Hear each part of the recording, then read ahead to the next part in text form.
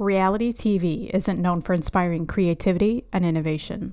It can often be an intellectual sinkhole. However, for those who frequent Bravo and Lifetime, you might have come across the show Project Runway. The series challenges contestants to create and design original garments when given time, material, and theme constraints.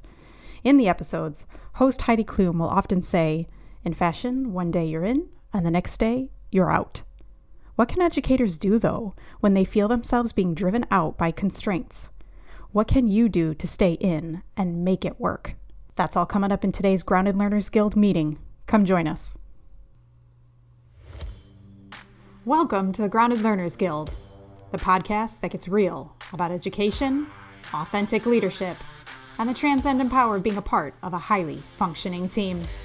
Here are your hosts, Casey Veach, Emily Copeland, and Jenny Labrie.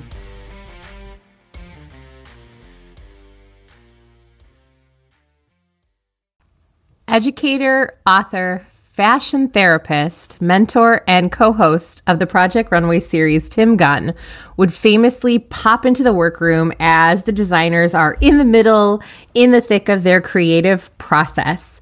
He would listen to their designs, provide them feedback, and ultimately exit the studio before final runway with his signature catchphrase, "Make it work." Educators often find themselves with similar limitations and constraints, just like we would see on Project Runway. Teachers, we are creatives tasked with designing innovative, rigorous, and inspiring learning experiences with our students in mind, but we'll often struggle with finding time, resources, and the inspiration needed to make it all work. In this episode, the Guild will share strategies that help remind you of your role as a designer and remember that you are fierce. Our intention is, by the end of this episode, that you can recognize the creative benefits of the make it work mindset, the eventual downfalls, and the steps that you can take both as a teacher and a leader to fuel the fires of inspiration and avoid creative burnout. Since the pandemic has started, I've become a major reality TV junkie. So that's perhaps where the inspiration for a lot of this episode's metaphoric connections come from. Was it just because of this? But weren't you always watching a lot of TV?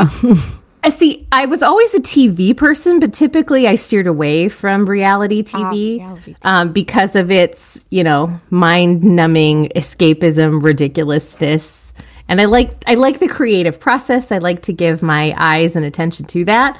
So I don't know what's going on with me right now. But did either of you two watch Project Runway back in its heyday? In the day.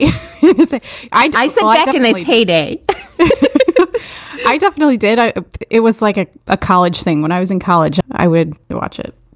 I've got to own a thing. I am actually that horrible person who never watches like the nice and creative shows where people make things or do anything productive. I'm like watching like The Bachelor and 90 Day Fiancé and just like the total dregs of society. So apologies, I'm mildly out of my element here. But as far as make it work mindset goes, I have some experience there. My favorite season, and I actually remember it distinctly, was the Christian Siriano season. Like seeing where he is now and seeing how he started it's so fun to think about. First, let's kind of talk about what does that phrase mean, make it work mindset. So Emily, what does that kind of mean to you? So I sort of said it by accident in a moment of improv when I was doing the what's coming up in episodes to come. I kind of said square peg, round hole, smash it in. But that's kind of what I think of when I think of a make it work mindset is you're in a situation where the fix isn't automatically apparent or where there's going to be a built-in struggle to get from where you are to where you want to be. And instead of having a very clear process forward, somebody just thinks of an idea or a solution and thinks of it quickly, and then you just act. Just make it work, make it happen. For me, when I think of this, especially when we come to thinking about educators, at the very heart of who we are, we're creatives. We like to design. We're designers and we want to do that. And when we get into the lesson planning and then the working through problem solving, all of that is really enticing on the onset. However, when you get in the thick of it and you get into the day in and the day out, and there's so many other things coming at you, sometimes you lose that designer mentality, and not because you willingly do so, but because you're just kind of downtrodden.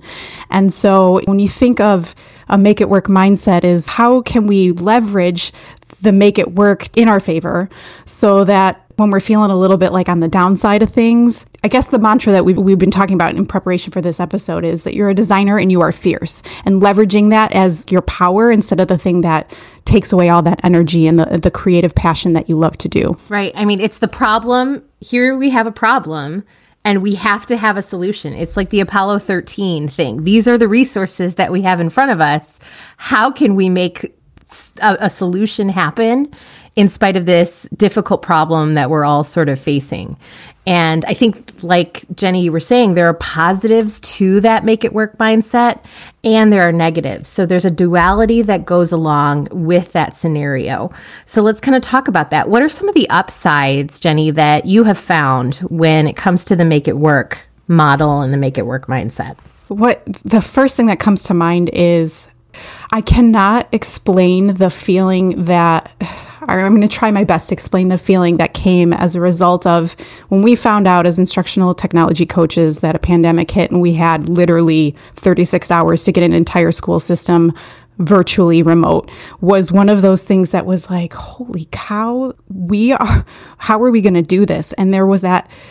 You could approach it as there's no way, or you could approach it as, no, we're going to make this work. And we did. And Casey, you talked about that Apollo 13 mentality. Like, we saw that in action, and it was just incredible to see the amount of people in leadership roles literally working on the exact same project at the exact same time, and watching our teachers say, we are going to make this happen. We're going to be here for our kids. And so that was just a really interesting way to see that even with the constraints that were all there, how it energized people, and it was driving the creativity and innovation forward in a way I had never seen before. Yeah, I would say the way you think of you mentioned earlier that all educators are creatives, that every educator has their inner designer, their inner fierce designer. And it was fascinating to see that come out in people. I mean, I saw a teacher who was weeks away from retirement trying out new technology with their class just to try to reach them. You know, a lot of times that's when someone might dial back to phone it in mode, but instead they were continually pushing forward, trying new things. I've never seen that many people simultaneously inspired to try something new or try something else or be flexible or just pull something else out of the bag to attempt to reach students on a different level, connect with students, and reach them where they were during that time. I think there was, as much as there's a lot that is unfortunate about this time period and what everybody is missing, I think, again, we'd be remiss not to acknowledge the amount of creativity and just being game, being willing to try that has come from people's being thrown into make it work mindset the way we have been. Those constraints, I really believe, drive that creativity and innovation. It's almost like when you have those limits put on something and you have that specific problem that you're solving, you almost create like a tunnel vision where it blocks out everything else and all the naysaying and all the skepticism that would come into, no, this is why this won't work. All of that kind of shrinks down and is removed from focus so that you could just zero in on finding a solution to that problem. But I also think that there is something to be said for the kinds of relationships that come out of those arm linking moments. We are making this happen. We are moving forward as a group kind of moments. Because you all were there in that, I'm going to use the metaphor lightly, of the war room, the workroom, you know, feeling that humming energy, being a part of that. And I was on my maternity leave at the time, so I wasn't a part of that scenario. And I just remember feeling a little lost when I did rejoin the group. So can you guys talk a little bit about what that bonding process was like during Well, no phase? doubt the trauma truly builds relationships and bonds like no other. And so if you are able to recognize that even through some of the hardest times we're talking that some of us may ever feel, and I think moving forward, even if it's not completely pandemic or whatever, it's if you recognize that you're sitting in a hard situation and recognizing the people around you, if you've got those shared experiences to lean on that and recognize like what kind of bonds are we going to form out of the trials that we're experiencing in this moment. I would even add on to that. I mean, and this is kind of a connection all the way back to our first episode where we were talking about finding your guild and establishing your strengths and your weaknesses and looking at those of the people that surround you. I think that type of energy and that type of need to act and act quickly and everybody needs to be functioning and firing on all cylinders. That's really a good way to start picking out some of the people that surrounds you's strengths. You can start seeing what other people are good at when pressure is applied to them in a situation. What they are good at starts to rise to the top. For instance, one of our colleagues was really good at consistent daily communication with staff, and it was to the point where we would use his communications because they were so good to communicate with our staff. And when you start to look around and see what other people excel at, it kind of helps you build out your own guild and help you work through your own skill set in a high pressure situation, make things more apparent what treasures surround you in human form. Yeah, we kind of liken this to, here we'll pull out another metaphor, thinking about the idea of carbon. So when you put carbon and it's under pressure, it can form a diamond, but it's got to go through a lot of pressure. And so that's another way of thinking about the upside of when you're in a make it work situation, how to make that meaningful to you. And to Emily, your point about recognizing people's strengths, that's the other thing, is you can help other people with your particular strengths as well. It's a collaborative effort, and being a part of that is truly a necessity. So we've talked about the benefits that kind of pressure, that sort of challenge with limitations and constraints can lead to. Let's talk about some of the downsides to make it work. And I think the biggest downside that I can think of talks about or connects to the sustainability of that. You know, you can only live in that heightened, tunneled state for so long before things sort of fall apart. Do you both feel the same way? Absolutely. When you think about a high pressure situation and the way the brain and the body react to heightened stress, unfortunately, the mental burden that puts on every member of that system, even though for a time it can bring out the very, very best in people. I mean, there were definitely, like I said, on the good end of things, some moments where you're so grateful for the people that surround you, you could cry. But on the flip side, it wears down. So I think, Emily, what you're describing there is also happening. You're not saying something people don't already know, especially because this is just everywhere, because now we all have a shared experience globally. But what are some of the things that we can do to make it better? Well, and I think one of the hacks and strategies that Emily, you already mentioned, was the lean into your strengths and your guild. The cream always rises to the top. So when you do have a strength and you're really good at something, when you're in that make it workroom, it's really important that you lean into that strength and kind of leave that responsibility to that person and trust that their strength is going to lead you through. What's another hack? Well, the other hack that we wanted to talk about, but I do think, Casey, this is one of your strengths, and I'll set it up for you, but I want you to spike it home, is that paying attention to the pattern, what patterns are evolving. And the reason why I think you will speak best to this is because you've shown us how to do this. And no one could see a pandemic coming. So obviously that breaks the pattern. It's different. Mm-hmm. But typically within a system, there are key markers or key events that come up every single year. And so once you're able to sort of get a sense for what your system's needs are, where your system wants to go, what the vision is, you can kind of anticipate when those high pressure scenarios are going to come. If you know that your school system and you have 6 institute days over the course of the year, you've got to backwards plan that out. So you know by this time I have to have this done, Or by this time, I have to ask this person this, because I know if I don't ask or if I don't have something in my back pocket ready to go, it is entirely plausible that a week out, someone's going to ask me for something. So I've gotten very attuned to what the visions are, what the goals are, and kind of backwards plan things out. My calendar is my lifesaver for that exact reason. So really paying attention to the pattern so that you can pre-plan and anticipate what those constraints are before it actually comes your way. That anticipation is something you do every single day. You'll send something in email. I'm like, how did you even think of that right now? So when you can get good at the anticipation, and I think it takes time and expertise learning the system. You have to learn the system and learn the quirks of the system and the people behind the quirks. Then you start to recognize those patterns. It's just, even in my personal life, I find those key moments because if I don't, my brain struggles in that high pressure situation. I try to keep my anxiety as low as possible by anticipating what possible situations can come up. So high side of anxiety, I guess, but still working on it.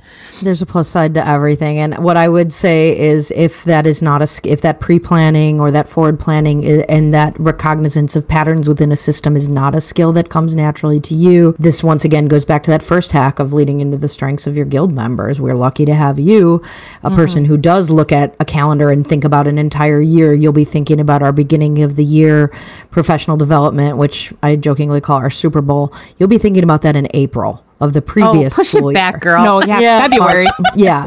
But case in point, if it was me, I'd be thinking about it in July. So Yeah. you need a Casey in your guild. And if you're not that person, I admit I am not, but I think you need to have somebody that you can count on who does that pattern seeking and pre-planning for all of you. So yeah, guild up. Again, back to our original metaphor of the Tim Gunn. I didn't realize that he was an actual teacher. He was on the faculty of Parsons School for Design. And so thinking with that little bit of context back at these episodes in my mind, I love that his exchanges with the designers even more, because he would often, when he's having those feedback conversations, he would say, "This concerns me enormously." And I mean, it's all about him providing that feedback and trying to get people thinking. But that oftentimes is the way I feel when we're in those make it work scenarios. And Jenny, I feel I have learned a great deal about our next hack from you. Such a kumbaya segment here, isn't it? We always do. So what's this next one? Oh, so the setting your boundaries. Yes. I guess you've learned that from me, maybe? I have. It's one of those that I feel like a broken record sometimes that I continuously say that I'm working on this skill because I'm working on this skill. But the setting your boundaries is so important as professionals. Whether you're a professional educator or elsewhere, you and your family and your people and your life are your priority. And so you always have to look at it through that lens. And it's hard to. It is so hard to, because you give your all. And if you are a professional, you want to do the best work you possibly can do. And so when people ask things of you or make requests that are stretching you too thin, it's that art of saying, how do you say no? But when you say no, you're making a yes for something else. That's why boundaries are so very important. It's a hard thing to do, but again, it's one of those strategies and hacks that we wanted to talk about, because if you can learn how to say no to something, then you're saying yes to another thing. And sometimes those yeses need to come elsewhere. And how do you communicate that effectively? Because that's hard, especially if you have a supervisor or a boss that's telling you make it work, but you have to set some kind of boundary within that make it work mindset in order to push ahead. Right, because that's another one of those downsides. If you aren't setting those clear boundaries and norms, you're going to break relationships and your total morale is just going to flush. Boundaries really, really help. Not to continue the kumbaya, but I am going to. Emily, what I've loved about sort of your journey as a coach is you've really honed your skill in the next hack about asking questions. Do you want to talk about that one a little bit? Yeah, I think sometimes just having the right questions in your pocket, or even as you're listening to somebody talk about something or starting to hear about the scope of a situation. Case in point, when you're coming into something like pandemic and moving remote or moving hybrid, what you need to be starting to do is ask questions that are going to figure out particularly what are the constraints and what are the expectations. So the biggie that we were trying to answer going into the pandemic is, what is expected of teachers and what is expected of students? What does everybody need to be doing to make this work and make this work effectively? But what can we do to get everybody through, and what is every stakeholder responsible for? Those to me were key questions during that point in time. And during any of these high stress situations where you're in a make it work mindset, you might have to stop, slow down, ask some questions, and learn the constraints. I don't want to go into the design thinking wormhole too deep, but it is one of my true loves in teaching and coaching, is looking at design thinking. And something I think that's very good about it is in the empathy phase of design, you start by learning the constraints. You start by learning what you're up against, what limits you, what's going to be difficult, and what everyone needs. And then by gathering that information and asking those questions, you learn the constraints, and that's how you're able to start setting a plan and coming up with a draft of what you're going to do. And I would also mention along with that to consider that the plans that we make or the things that we put into action during a make it work mindset, these things are a little bit flexible. We need to learn that it's like working with clay. What you make isn't dried and set. Fired. Yeah. It's not ready to go. Sorry, I'm not good at pottery, but I would say that you need to consider that nothing is set in stone. And I think, Casey, this is something that you also do very well. And like it or not, and we've talked about, being the pot stirrer, and I hope we don't typecast you now, but I think the reason it sometimes comes across as you're stirring the pot is because you're asking these questions, but they're so important. They're such important questions that need to get answered. I need to know what all the limitations are. In order to really zero in on the solution, it's part of that empathy phase, that in order for me to really understand what are the tools that we have available to us, what's the target, all of those questions will help direct us with which scenario. Because in my head, I have like 4 different pathways, kind of with at least a basic framework of 4 or 5 different options. But in order for me to pick and help our team come to a conclusion on which one to pick, we have to know what all those different pieces are. So I ask to get clarity on what the constraints and the limits actually are. And so to our listeners, don't apologize for asking questions, especially if you do it and approach it in a way that's kind. Those questions are necessary for you to do your job, especially if you're feeling like you're in that situation where you're being asked to make it work. Yeah. And I phrase it in such a way like, I need to ask a clarifying question so that it primes the person. It's clarifying. It's not meant to put anybody in a defensive sort of position. We need to know that information in order to help our systems make the best decision possible. And Emily, I also think it's important to, when you're in that empathy phase of design thinking, not only looking at questioning and trying to ask those questions, but I also think empathy is really about putting yourself in the position of other people and actually paying attention. How are people looking? Are they disjointed? Are they disconnected? Are they worn down? Are they exhausted? And what can you do to genuinely let people know that you see them? Well, and I do think that it's kind of interesting to me how this episode itself is kind of turning out to be such a love fest.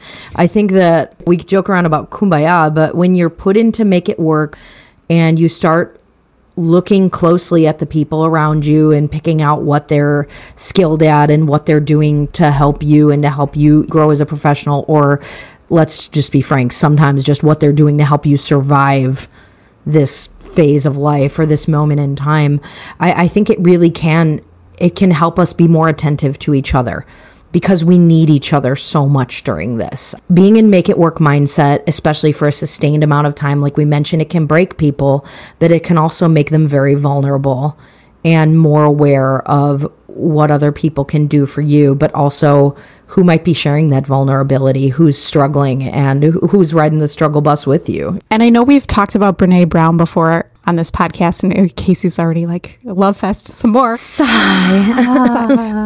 But that vulnerability, and she's studied it. I mean, she's researched vulnerability. And Casey, on your Twitter background of your Twitter page, where it says like vulnerability is the birthplace of innovation and change. And that's what she has said when she has studied this and researched this. And so again, how do we shift that fork in the road and make sure you take the direction of innovation and change rather than breaking people? With that relationships and that connection and being able to be vulnerable can be a good thing, but you've got to put in the time. Yeah. You got to crawl in that hole right alongside them, with them, and be there with them. And one of the things that I've heard a couple times in the coaching community, even as start and end off topic, that has never been more important than it is right now. When you're in make it work, and when your teachers or your colleagues or the people that you work with are in a make it work mindset, and everybody is in that high intense pressure situation, it doesn't seem like you have 5 minutes to chit chat, but sometimes that is the most important conversation in that person's day. When somebody asks, how are you really? No, really, how are you?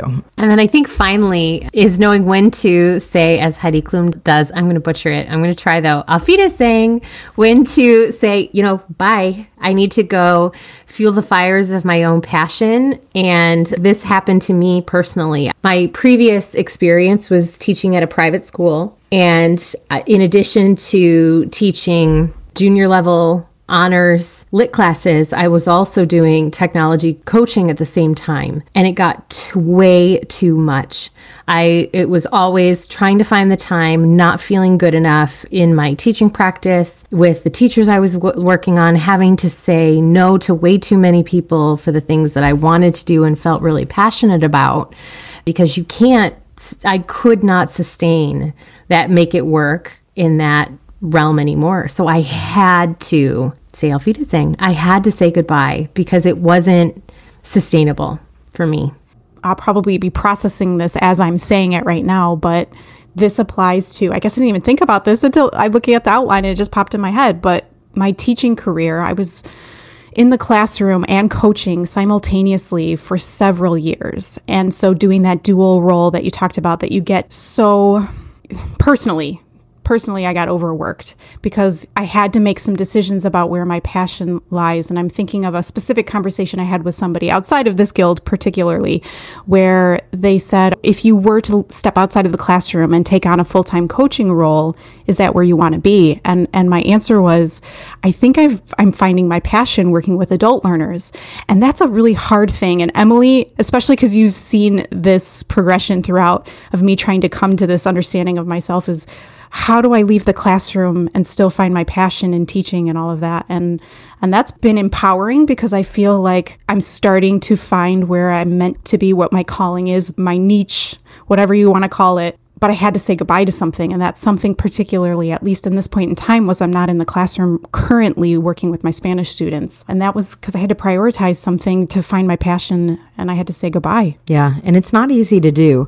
Maybe a thought I would add to that, and yeah, I definitely think that they're saying Auf Wiedersehen to something where you stop doing something and start doing something completely different is definitely one way to handle that type of situation. But for those who aren't in a position where they're able to move into something, away from something and into something else, and maybe where all of the things that are on your plate are going to continue to be on your plate, I would say you need to be able to say Auf Wiedersehen by way of also giving yourself some permission to be okay at some things and great at others, or maybe even not great at some things and great at others. And this is coming from a place of being a mom to twins who at one point were babies. And there were a lot of things during that phase of life where I just had to be straight up, I'm okay at this. I'm not excelling at this.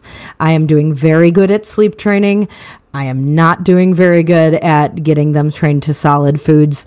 It's going to be okay in the end. You sometimes just need to, and I know it is so hard because perfectionism and the desire to do well by others is such a part of our marrow, but I think it's incredibly important for people to realize that Auf Wiedersehen isn't always just goodbye forever. but it might just be Auf Wiedersehen to perfectionism in this area. I think we need to have permission to just be okay at some of the things that are on our plate when there's too many things on our plate. And to lighten the mood, you say Auf Wiedersehen. So I can't even say it that well. Why can you pronounce German so well, Emily? My mother-in-law and my father-in-law are both fluent in German. My mom was a German speaker. I think she took high school German for a while. And I know a lot of random songs and phrases in German, like Was hängt da aus dem Fenster, which means what's hanging out the window. Like you can just say some stuff in German. So yeah. To continue in this squirrel moment, can you also tell our listeners about your twins' 2-year-old birthday party theme? Oh, that was the funnest. Speaking of things that fire your passion, I like planning parties a lot. And when my twins turned 2, we did a birthday party that was Oktoberfest themed. So my kids were like full on Lederhosen and like sausage and pretzels and beer by the Stein. It was so much fun. If anybody here has a kid turning 2 anytime soon, I highly recommend that party theme, assuming that we're in a place where we can party again at some point. And October, being a birthday in October made sense too. I don't know that's April true. if it would have the same effect. Yeah, Marchtoberfest is not so fun. I'd just do it anyways. All you need is the 2 and the pun. I think you're good there. But yeah, it does help if they're born in October like mine are. I guess we looked into that one. All right, Fun with German, brought to you by the Grounded Learners Guild. So Emily, you want to wrap us up for today with our big key takeaways, and then we'll play our game? Sure thing. So I think that the key takeaways here could be parsed out by looking at your role within a system. If you are a leader, one of the things you can do is really lean into that hack where you're asking questions. And in fact, instead of making demands of your people, ask questions. How can we help you make it work? And a really key question a couple of leaders asked us when we were in that pandemic planning moment was, what do you need? What do you need from us to make this work? Leaders who ask that question to their people when they're in a moment to make something work, it allows for everybody to feel that support and feel that collaboration within the system and move towards that common goal of making that Apollo 13 rescue happen without anybody falling burden to that feeling. The other takeaway here for teachers or those of us working within the middle of the make it work mindset, not in the leadership role per se, would be to keep your relationships strong. Like I said, guild up, know your guild, know your people, know who you can count on. Look at other people and also be self-aware enough to know what you need. Focus on what's good. There definitely were quite a few positives that we had mentioned about the creativity and the innovation and the willingness to try new things. Focus on what's good and focus on your people, and you can ride it out. It's not an easy way to live, and like we mentioned, it's difficult to sustain, but these things are things that people can do and have done at a astounding, impressive, difficult rate, but we're all still here. The fierceness is able to shine through. Absolutely. Love it. All right. Most likely to time. So first question, which of us is most likely to win Project Runway? So for Emily's clarification, Project Runway is the designer. Who is the master designer? Okay. I know what Project Runway is. I know I watch Crash reality TV. I didn't want you to think it was the model that's the one who wins. No, that's America's Next Top Model. I did watch that one. I'm just making sure you know the difference. Oh, man. All right. Most likely to win Project Runway. That's hard because that pits each one of us against each other. And as we've established, the guild is stronger together. I'm sorry, guys. I'm going to be that guy, and I'm going to say it's me, and I'll tell you why. You're just waiting for Emily to admit it herself. I don't have a fashion sense, but like fashion's really weird. The things you see on the runway are not necessarily the things that people are wearing in their day-to-day life. They're just creative and outrageous and eye-catching, and I'm crafty. I love making Halloween costumes. I've made all of my kids' costumes by hand or in collaboration with my mom, who also does the same type of action. And making things is fun. And I can make weird things really well out of just about anything. Yeah, I was going to say you too, Emily, because the flower arranging is your other secret ninja skill. And so I think you could have some awesome headpieces made out of your floral arrangement. You do a really good job of reading other people and what people want. So I could see you knowing the market and knowing the model's needs to look right. It's design thinking. You're very baby. good I at love that it. empathy phase. Yep. You're very good at that empathy phase. Awesome. Thanks, guys. What's next? MacGyver themselves out of a tricky situation. Finding the glue gun to attach your seams together. Probably Casey. I think maybe Casey. I think you can make anything, the things that you're able to pull out of thin air, or you're just like, I got this. I got it. Your ability to connect ideas together under pressure is unequaled. I think that you would be better. Again, I might be more crafty in the physical sense, but if I'm locked in the trunk, I'm probably just screaming. You would probably be the one finding the latch while you scream. Why did you go from that to in a trunk? I don't know. I don't know. Honestly, what I was thinking about was the time that I locked my keys in the car before a professional training session. That's another We story. have learned a lot of interesting things about you in the last, 20 minutes. I don't know. Is that why we're podcasting? I don't know. Maybe. I struggle with that one because I could see myself thinking, but my guess is the timer would go off and I would explode before I would be able to really execute the solution. Who would most likely have a make it work meltdown, crack under the pressure? I'm going to own it. I feel like that would be me. Yeah. Like I said, you'd find a solution, but you'd be screaming the whole time. Yeah. You'd find a way. That's Right. so polarizing, isn't it, Casey? It is. It is. Like, I'd be crying. Everyone's going to hate it. It's not going to work. Oh, wait, it did work. But you know what? Maybe that's just indicative of that duality you mentioned earlier. The make it work mindset brings out your best and your worst simultaneously. And Casey is our poster child. I am the best and the worst at the same time. But you have coping skills. I do have coping skills. The only reason I laughed is as we're recording this, my sign and name on here is the worst. Who's most likely to rock a look or an outfit that might be seen on the runway? That's hard right now because we're all behind I haven't seen you guys wearing clothes, and that came out wrong. Let me try that again. I haven't seen you guys actually in reality where I would see your full wardrobe because you're behind a camera all the time. That's what I meant. So that one's hard. I'd say Jenny on that one. Yeah, I think of us, you are the only one who really you pull together your outfits. Like I could probably sew the fashion look, but in terms of being able to pull it off or wear it, you have an actual fashion sense. You coordinate accessories and the like. Whereas Emily and I have a uniform. It's the leggings, the tunic, shirt, dress. Sometimes show up wearing the same outfit and colors. Have without done it. Planning. We'll do it again. Yes. So I suppose, but I've been living in leggings for 10, 11 months. Yeah. We all have, but you're probably the only one of us that would I've had to buy all new clothes, so it's fine. And then which of us would accidentally start a fire? I'm gonna explain this one. There's been a lot of fire metaphors. We've talked about the fires of passion and carbon. So yeah, it's on theme, but just barely. Why not? And it's not arson, it's accident. Truly by accident. Emily?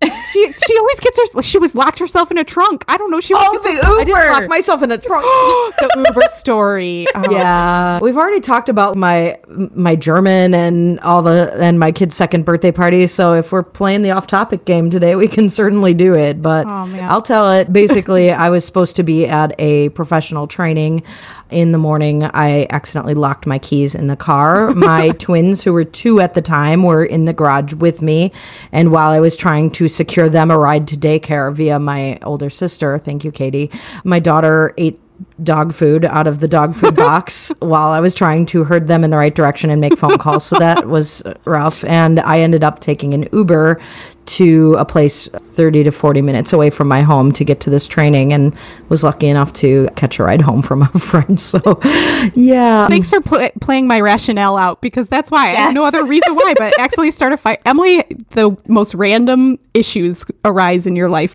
I legitimately hope there are no fires in my home or place of employ anytime soon that are my responsibility. I will say in college, I did drop a towel on one of those heat things that make the oven go and started on fire. Luckily, I was right next to a sink and dropped it in. So all's well that ends well, right? I'll own it. That's a really great way to end this game. Yep. Yeah. I love it so much. Most likely to actually have done that. All right. Sorry, guys.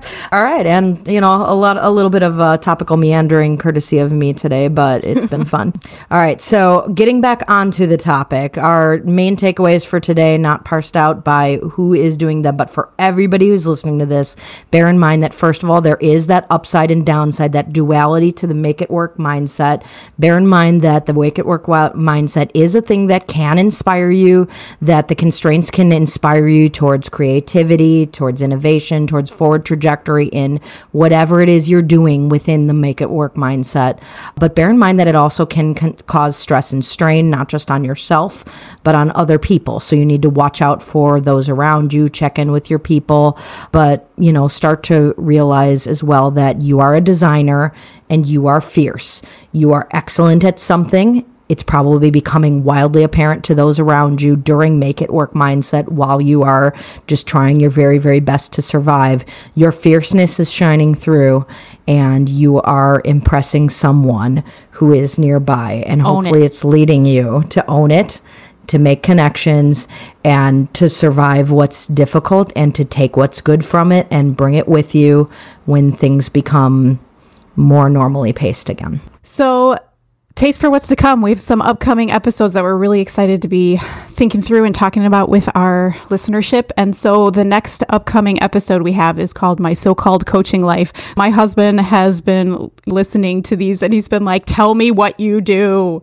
What is it that you do? You guys are instructional coaches, and let people know what that means, because there is...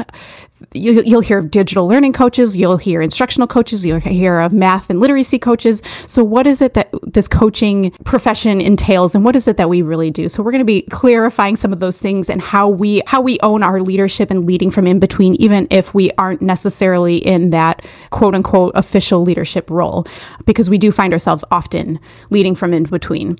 And then the next episode upcoming from there is the other F word. And we'll just leave that as a teaser. No cursing this time. This is how the guild fails forward. And so we'll be talking a little bit about our failures, but to kind of springboard off from the imposter syndrome, it's really, when you fail, are you risk-taking? Are you reflecting on those failures? And how are you growing from that? Those are what's coming up, and we cannot wait to share it with you. That's a wrap on today's episode. It's our sincerest hope to advocate for adult learners, and we aim to contribute to this community with genuine conversations about education, leadership, and topics that matter to you. If you'd like to connect, you can find us on thegroundedlearnersguild.com, on Twitter @GroundedLGuild, @CVeacher, @TechCoachM, and @JennyLabrie. As always, we believe in the power of feedback. It helps us keep growing and allows us to bring you quality and customized content. Subscribe to our podcast on Stitcher, Apple Podcasts, or wherever you listen. And don't forget to leave us a review. Tell us about how you made it work and the hacks you use while you're in this mindset. Thanks again for joining us, Casey, Emily, and Jenny, in today's episode of the Grounded Learners Guild. See you at the next meeting. And in the meantime, do your best to stay grounded.